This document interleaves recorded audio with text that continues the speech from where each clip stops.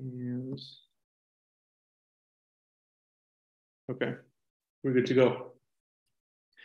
So on December 8th, 1667, Feast of the Immaculate Conception at the Duomo of Florence, the famous anatomist Nicolaus Steno knelt twice before the papal nuncio, the representative of the Pope in Florence. Each time, the nuncio first conferred on Steno the sacrament of confirmation and then gave him Holy Communion for the first time in his life. Nicolaus Steno had been raised a devout Lutheran in Copenhagen, Denmark. But from this moment on, a month before he turned 30 years old, he entered full communion with the Catholic Church. In the words of the same nuncio, in a letter written a week before to Rome, Steno had recently, quote, embraced Christ and the Catholic faith and wanted to receive these sacraments directly from him due to, quote, his pious idea of the doctrine of the infallibility of the Pope. This choice was not an accident. Then as now, papal infallibility is the doctrine that better distinguishes Catholics from every other Christian. By highlighting this particular doctrine, Steno was affirming his new commitment to Catholicism. But why did a prominent scholar like Nicolaus Steno decide to join the Catholic Church, especially a few decades after the Inquisition condemned Galileo for his scientific ideas?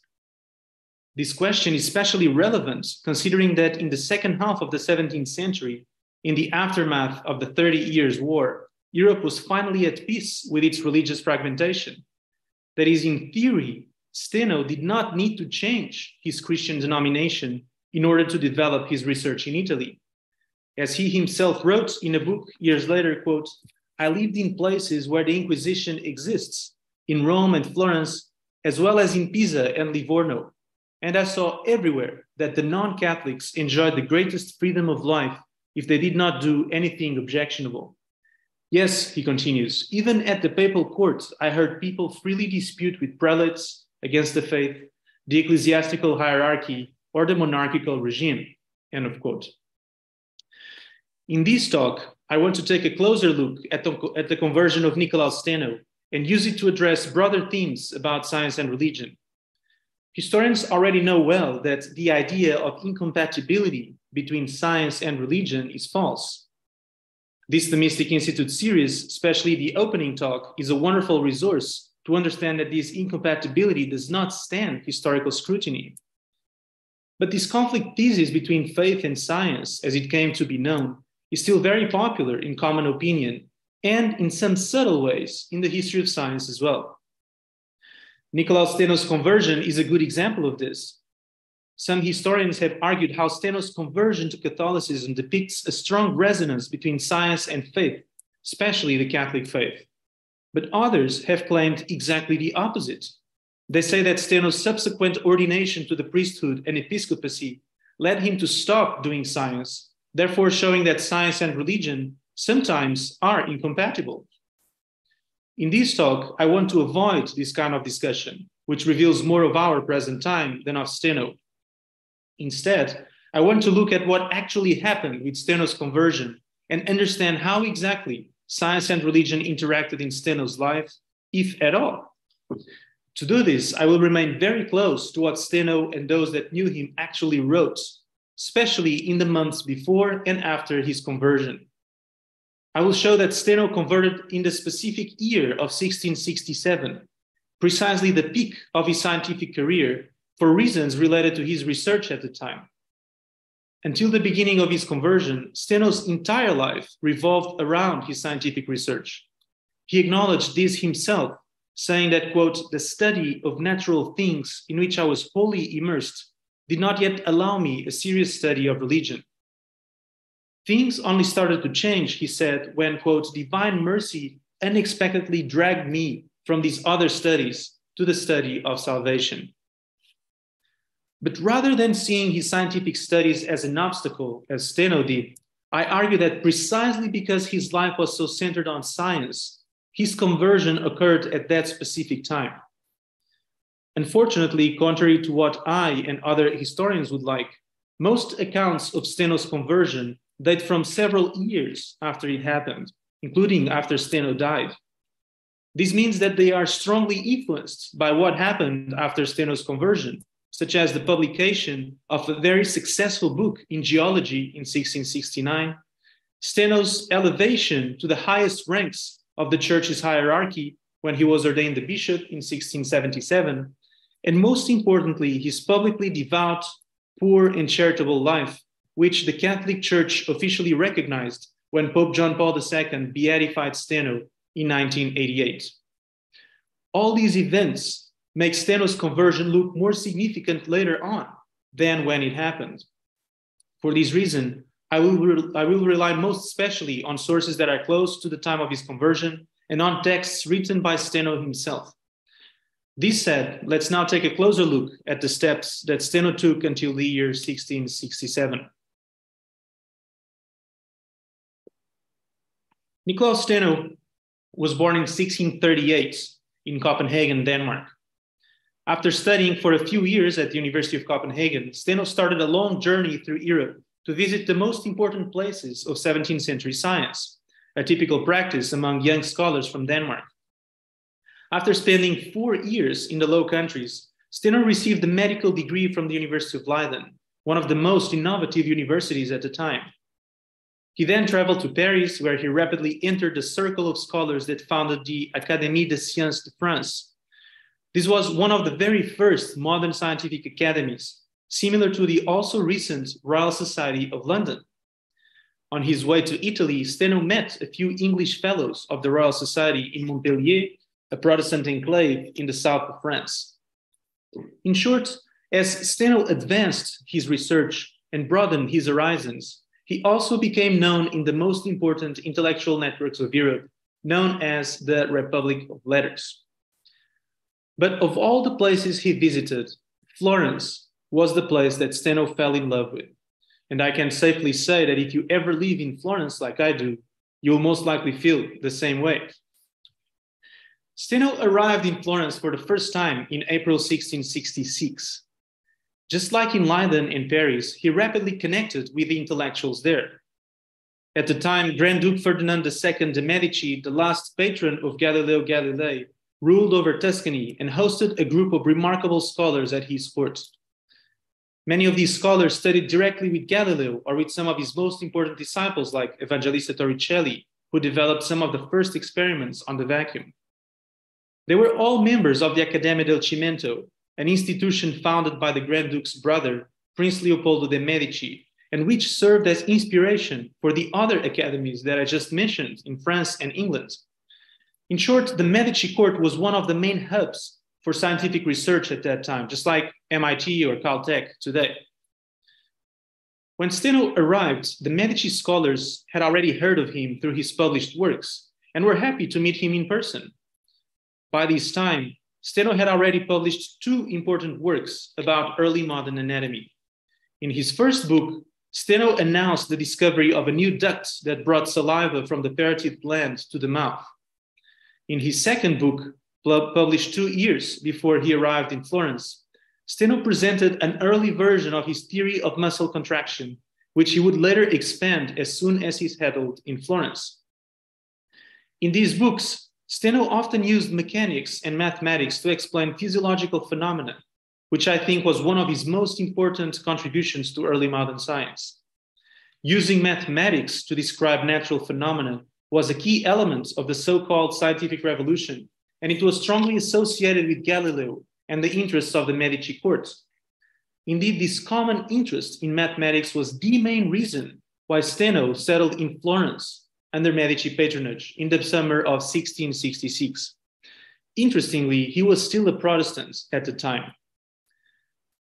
Despite the heat of the Florentine summer, Steno was able to conclude a new book shortly after arriving in Florence.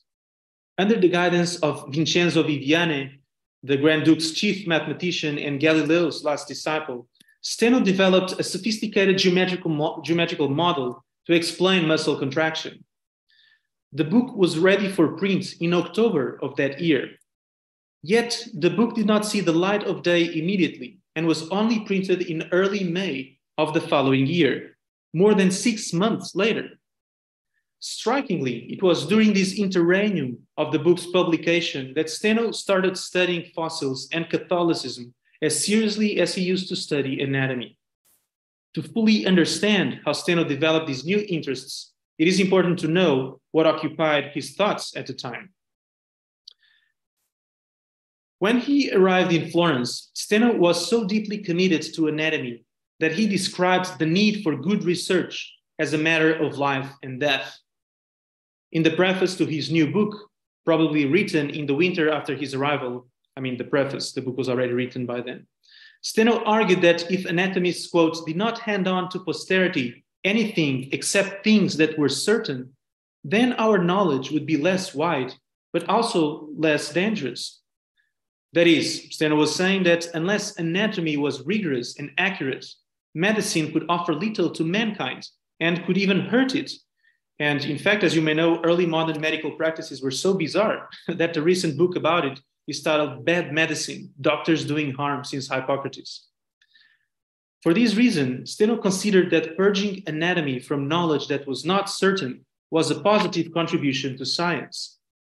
For instance, a year before in Paris, Steno made a public dissection of the brain, whose contents were later published as a book. Steno explicitly wrote that the main purpose of his dissection was to show, quote, that the substance of the brain is still poorly known, unlike, for instance, what Descartes and other physiologists at the time claimed. In his new book on the muscles from Florence, he confessed to being happy to, quote, at least distinguish what is certain in anatomy from what is uncertain, and no one should ignore how much this alone should be valued. Steno approached his goal of increasing certainty in anatomy by doing as many observations as possible in as many animals as possible. For instance, for his early work on the glands, Steno dissected and compared glands in a lamb, a cow, a sheep, many dogs and rabbits, and human cadavers. This method was known as comparative anatomy. Before arriving in Florence, Steno's most important result in comparative anatomy was concluding that the heart was just a muscle. Steno wrote that, quote, in muscles, like in all the substance of the heart, nothing else occurs other than arteries, veins, nerves, fibers, membranes. This claim, which was also made by a few others at the time, challenged the traditional understanding of the heart as a unique source of energy for the entire body. But for Steno, equivalence of substance was enough to convince him that the heart was just a muscle.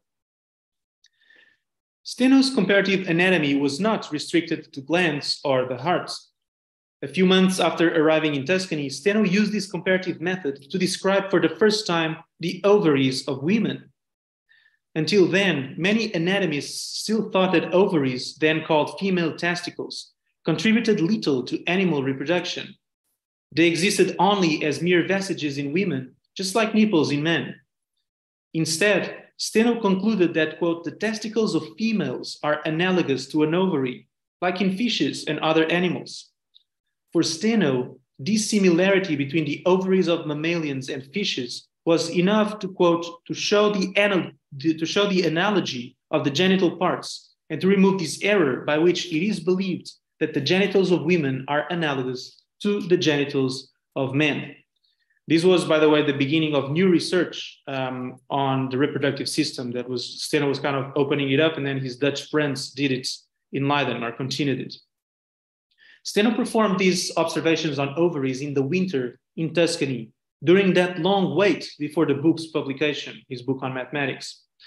This is to say that in these months, Steno was continuously applying his comparative method in anatomy in ovaries, glands, and muscles. Not surprisingly, he was about to apply to fossils.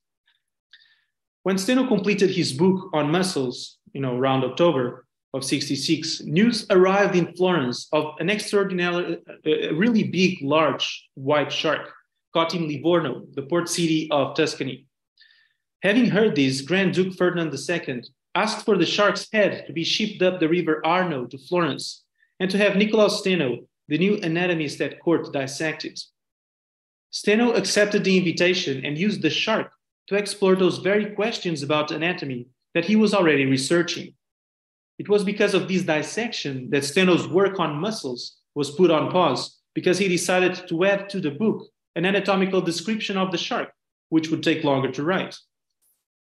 This shark's dissection became known for igniting Nicolaus Steno's geological research, which made him known today as the founder of modern geology. In short, the story goes, Steno realized during the dissection that sharks' teeth were equal to a kind of fossils often found far from the sea. In time, this led him to argue that the Earth has a history and that this history can be known through a series of rules still taught today as Steno's principles of stratigraphy. However, the sources written immediately after this dissection do not support this story. Eyewitnesses to the dissection make no reference at all to fossils or the Earth, and Steno's writing on the subject only appears for the first time months later. Instead, the story was far more complex and speaks to Steno's deep commitment to comparative anatomy, which in turn led to his new interest in fossils and to the somewhat surprising religious conversion. What happened then? After dissecting the head of the shark in October, Steno read an almost 100-year-old manuscript written by Michele Mercati, who was the papal physician in the Renaissance in the late 16th century.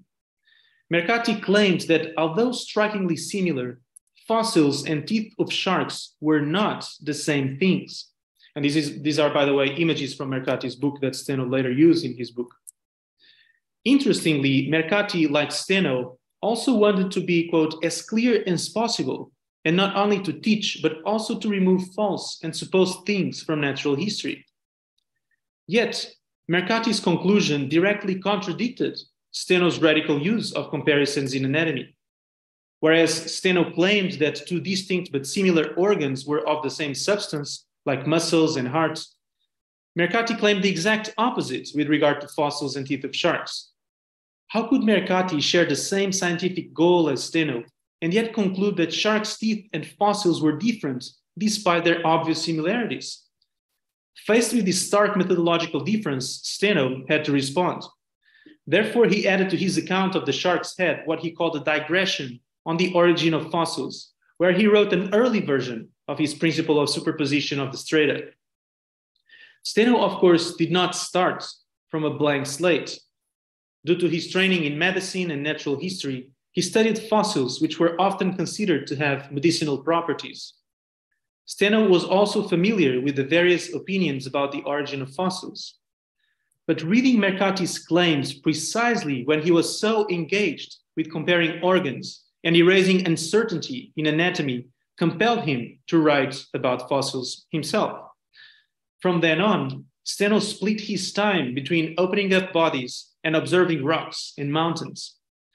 2 years later, in 1669, his main ideas were published in a whole book dedicated to the Earth called On a Solid, Naturally Contained Within a Solid. In this book, he admitted that his goal was to bring certainty to a discipline that had, quote, become very uncertain in most recent times. But right after Steno shifted his research to the study of fossils, he was also confronted with a similar problem in religion. The origins of this new challenge have roots in a new friendship that Steno made among the Tuscan scholars.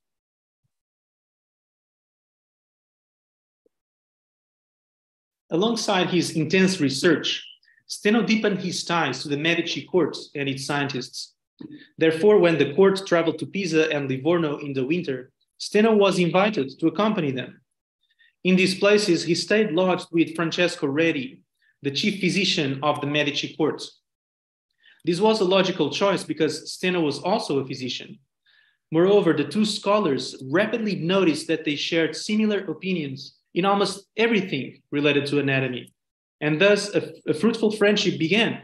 As C.S. Lewis famously put it in The Four Loves, a friendship begins when two people look at each other and ask the question, what, you too? In that winter, Redi was writing what would become his most famous work in biology, where he showed that worms were not spontaneously generated within rotten meat, an idea held true by most scientists at the time, but which thankfully no one takes seriously anymore. In his book, published a year later in Florence, Redi mentioned his collaboration with Steno, in particular their dissections of various animals in Tuscany.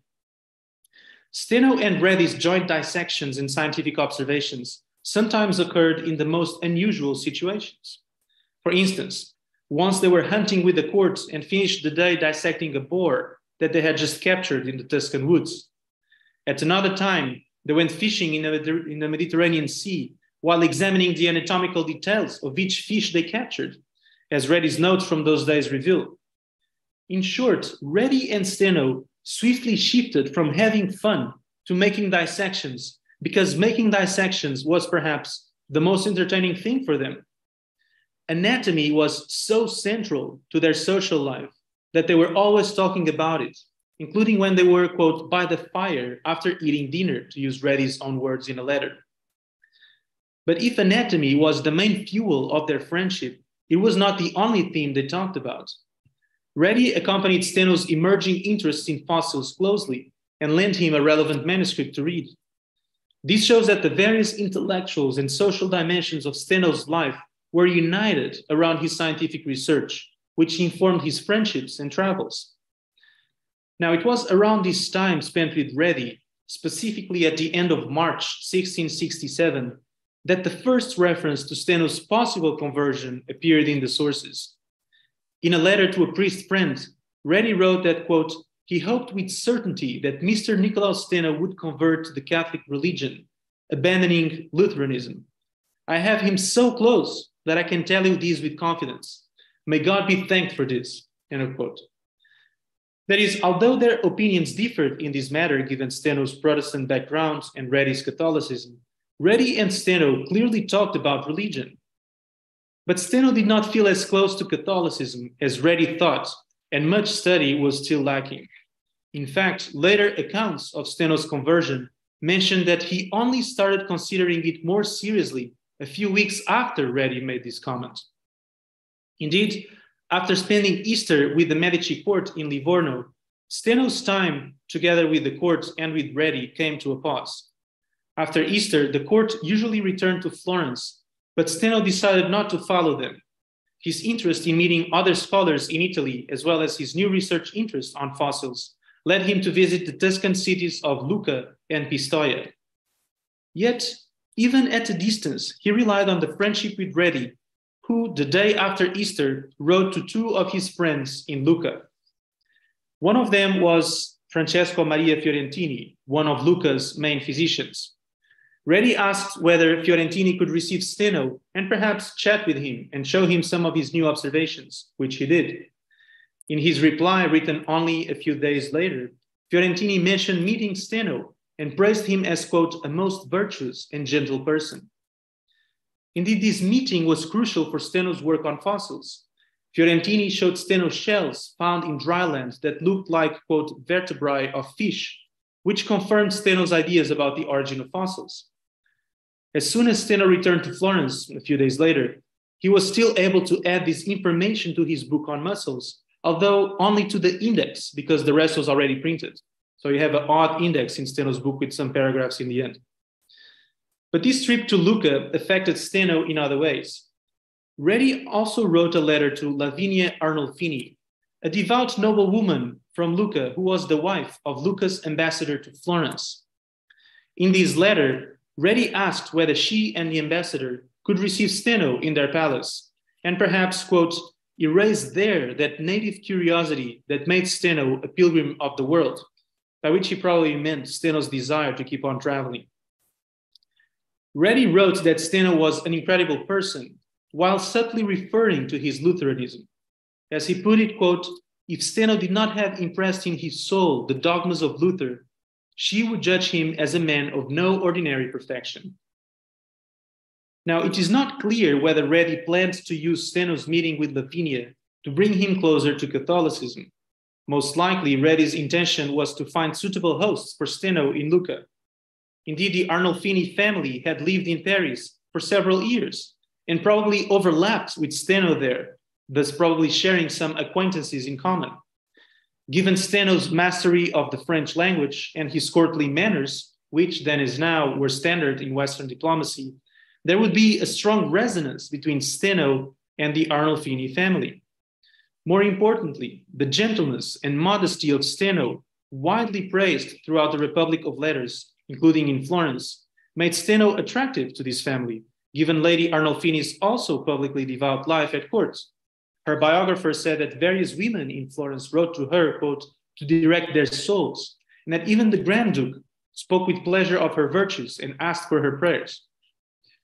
Yet, perhaps because of Redi's mention of Steno's Lutheranism, Lavinia guided the conversation with Steno to the discussion of what Steno described as religious matters. It is not exactly clear what they talked about, but at some point, Lavinia made an intense and emotional pledge for Steno to embrace the Catholic faith. Steno mentioned this encounter with Lavinia in various letters after his conversion, which shows the importance of this conversation to him. From one of these letters, written 5 to 10 years later, Steno wrote Lavinia's exact words as he remembered them. She cried out to him, quote, "Oh, if my blood were enough to demonstrate to you the necessity of the Catholic faith, I would give my life in this very moment for your salvation." Somehow, Lavinia's pledge triggered something in Steno's heart, perhaps because she attributed to religion a similar life or death argument that Steno used in favor of anatomical studies. Regardless, quote, "moved by this unexpected argument of Christian charity," Steno continued, "I answered that I had never before seen such a love of God and of neighbor in anyone. And indeed, I acknowledged that until now, I labored with greater attention to other studies rather than to my own salvation, and promised from that moment on a serious study of religion." Yet, unless this conversation took place 2 months later in Florence, which is possible, Steno did not turn his attention to religion right away. Indeed, Steno returned to Florence to finally complete the publication of the book, but a few weeks later, by late May, Steno was again on the move. Around that time, the mathematician Viviani announced Steno's departure to a friend in Rome. Viviani was probably disappointed because he had worked hard to find a room for Steno in Florence. Indeed, in this letter to Rome, Viviani placed his friendship with Steno in slight opposition to what he called Steno's, quote, "doctrine, too novel for the entire world of scholars." Probably he meant the theory on the origin of fossils. Long story short, Steno was on the move in order to make new observations about rocks, mountains, and strata. Indeed, his time in Rome was also short because by June 9th, he was back in Livorno, the port city of Tuscany. And a few days later, he wrote to Florence with news of a few shells that he had collected in his travels. Yet again, in the midst of this research trip, Steno found himself grappling with what he called, quote, "the uncertainty of my soul." Thursday, June 9th, was also the annual solemnity of Corpus Domini, which Catholic churches around the world celebrate with the procession of the Eucharistic host, which Catholics believe to be the actual body of Christ. In a letter responding to Lavinia Arnolfini's request for the reasons for his conversion, Steno referred to this specific procession in Livorno. He said that, quote, "When I saw that host carried in procession with such pomp throughout the city, I felt waking up in my mind this argument. Either that host is a simple piece of bread, and silly are those who give so much honor to it, or here is the true body of Christ, and why don't I honor it too?" It thus seems that in these months, Steno's intellectual concerns broadened from the study of human and animal bodies to what he concluded to be the body of Christ. Back in Florence for the summer, Steno took almost, quote, "all the morning hours to study theology."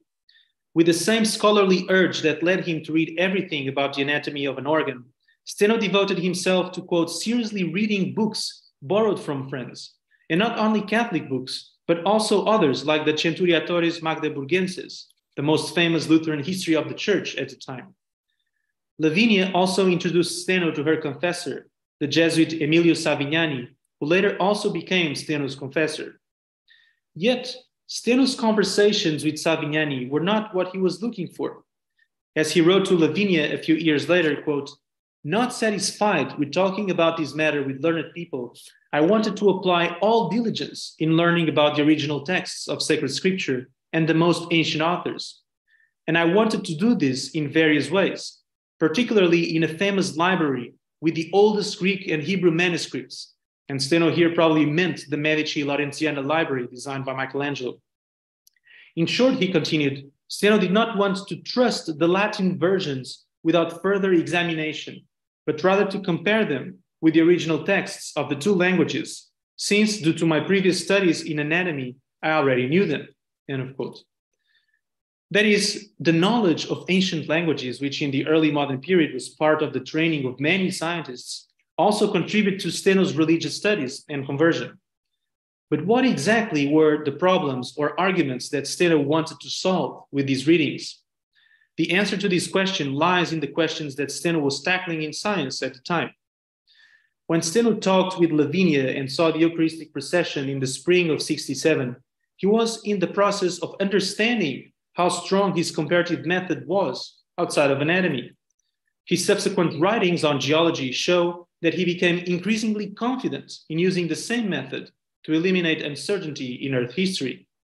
Therefore, when Lavinia asserted that Catholicism was necessary for salvation, he understood that not only this was an important question, but also that the way to solve it was comparative. As he wrote, quote, the arguments that urged me most at the time were those related to the question of which among the various churches was the true church of Christ. Therefore, let us now finally analyze Steno's reasoning. To follow Steno's arguments, I am relying on a letter that Steno wrote 5 to 10 years later to a Calvinist pastor in Amsterdam. In this letter on his own conversion, Steno's reasoning was more refined and clearer than it probably was at the time he converted. The argument was also presented for the explicit purpose of convincing readers of the truth of the Catholic Church. But since this is not the only argument that Steno used as a Catholic, and since it resonates with Steno's comparative method in science, and since he says that himself, this was most likely the argument that guided him when he was at the Laurentiana reading his old books. Steno started by stating that it was obvious and thus commonly accepted across various confessions, quote, that the original Roman Church was the true Church of Christ. Moreover, he continued, all the members of this church, at least until the times of Luther, believed that they would be saved in that same original faith. It was only when Luther and other reformers came that it was claimed that this was not true, Steno wrote. The problem was that, as Steno put it, since, quote, the spirit of truth cannot be the author of opposed churches, which Reformed church was the true one? Steno thus undertook a comparative search for what he called the marks of the true church among the various Reformed churches. In the end, he found out that, quote, all reformers boasted purity of doctrine, all appealed to sacred scriptures, and all said that their church is apostolic, but none of them has anything which proves itself to be truer than the others. As a result, he continues, one should go back to that church to which our ancestors owe their conversion, and from which all other churches departed, which alone proves itself to be apostolic, and shines forth with other characters demonstrating the supernatural presence of God. But was this original church the Catholic Church? In yet another parallel with his scientific research, Steno acknowledged that this reasoning did not allow him to claim with certainty that the Catholic Church was the true church. Instead, he admitted, his argument only worked, quote, by reason of the falsity of the others. That is, Steno was only certain that the Reformed churches were not the true church. Interestingly, this kind of reasoning resonated with some of his scientific conclusions, such as when he showed that certain popular claims about the brain were not certain. On the other hand, the arguments for the Catholic truth, he wrote, are only probable. Steno's alleged lack of certainty about Catholicism also resonates with his claims about the history of the earth. In geology, Steno admitted that he did not know for certain which mechanism led to the formation of the strata because he did not have direct access to the earth's past. Instead, he presented various possible mechanisms for sedimentation and said that, quote, if the strata of our earth are not accumulated in all these ways, it is certain that they could have accumulated in all these ways, or at least in some of these ways. Yet, while Steno considered this probabilistic reasoning a success in geology, this was not the case in religion. In the end, this was not enough for Steno to make the leap into the Catholic Church. What then made him decide to convert? As he explained, despite or because of his studies, his mind, quote, was distracted by so great and so many varied worries that, as is almost out of control, it did not find an end to its unhappiness until, he says, on the Feast of All Souls, around evening, all at once, so many arguments and circumstances came together for me, end quote. On that day, November 2nd, 1667, a day which Steno later compared to his birthday, he went to the Arnolfini Palace in Florence. According to Mrs. Arnolfini's biography, the only source about the exact topic of their conversation, the devout lady told Steno that her main purpose was to make him Catholic. But since she did not want to waste her time uselessly, she advised him, quote, not to come back here again if you do not decide to become Catholic. It was on that very evening, after a brief conversation with the Jesuit Savignani, that Steno finally decided to embrace the Catholic faith. As he described in the letter on his own conversion, it was, quote, the totally accepted divine certitude of divine grace that gave him the certainty that he lacked. That is, for Steno, the piece that was missing was the grace of God. In short, just like scientific research shaped Steno's social life, so too his religious studies started to do the same thing. Now, news of Steno's conversion spread rapidly, especially among his scientific peers, such as Francesco Redi, with whom Steno had dissected 3 deer 5 days before converting. By the end of the month, Orazio Rucellai, an atomistic philosopher at the Medici court, wrote to a cardinal friend that, quote, Mr. Nicolaus Steno from Denmark, who presented you the book on muscles, with much admiration of his virtue and intelligence, felt himself led by an invisible hand to the holy resolution of becoming Catholic. And Vincenzo Viviani, the Grand Duke's mathematician, wrote that Steno, quote, to whom nothing else was missing to be adorable, resurrected precisely on the Day of the Dead, that is, on the Feast of All Souls, by declaring himself Catholic. Viviani also mentioned that after the Mass, where Steno received his first Catholic sacraments, all his friends, including the Grand Duke and Prince Leopoldo, were filled with, quote, an uncommon joy. In short, the scientific circles of the Medici courts and beyond were thrilled with Steno's conversion. Yet, Steno's conversion was not the only thing that these accounts referred to. Instead, they also mentioned how virtuous Steno seemed to be, and his scholarly friends were not the only ones to notice it. Less than a month after Steno converted, the nuncio of Florence reported to Rome that, quote, Steno's conversion occurred with such edification that it deserves a separate account, where one could see the loving artifice of the Holy Spirit in guiding to the truth he who searched for it with so much effort and with good morals. A year later in Rome, Michelangelo Ricci, a mathematician and churchman who Steno met twice as a Protestant in Rome, was thrilled to meet Steno as a Catholic for the first time. He wrote to Prince Leopoldo about how impressed he was with Steno's, quote, modesty and sincerity, and his intellect so clear and rich in sciences. In short, Steno's virtuous way of life seems to increasingly reflect his religious pursuits, just like his travels and friendships reflected his anatomical and geological interests.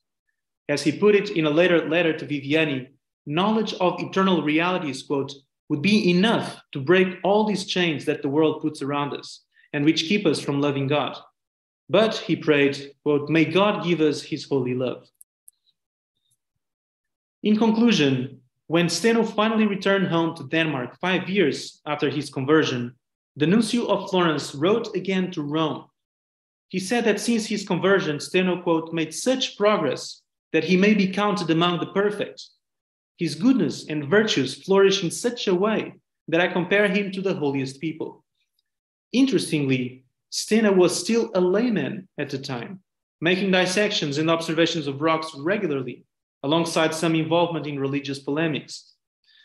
Steno's move to Denmark at this time was precisely to become the king's royal anatomist, a scientific position. In short, until his priestly ordination, Steno's life did not change much. the intellectual concerns that burned inside him, anatomical, geological, or religious, continued to shape his actions because there was unity in his life. Before arriving in Italy, Steno's intellectual concerns were limited to anatomy, but by the time he left, they encompassed what we today call geology and theology. With time, his religious interests took the better part, and his commitment to the Catholic faith led him to give his life for the service of souls and the church. But Steno's unity of life is at the root of his conversion to Catholicism. Indeed, as I showed in this talk, it was because Steno took his research in anatomy so personally that he decided to write on fossils and, months later, to start studying religion. In the same vein, Steno successfully transferred his comparative methods across different areas of inquiry. That is, just like he argued that the heart was a muscle and that fossils were teeth of sharks, so he argued that the Catholic Church was the true Church of Christ, with different epistemic levels, of course. Finally, it was through his scientific collaboration with Redi that Steno met Lavinia Arnolfini, who in turn led him to a serious study of religion. In a nutshell, from the highly productive year of 1667 until his ordination in 1675, it was with science that Steno stepped into what he described as, quote, the true tranquility of the soul in the bosom of the true church, end of quote. Thank you very much, and I am looking forward to your questions.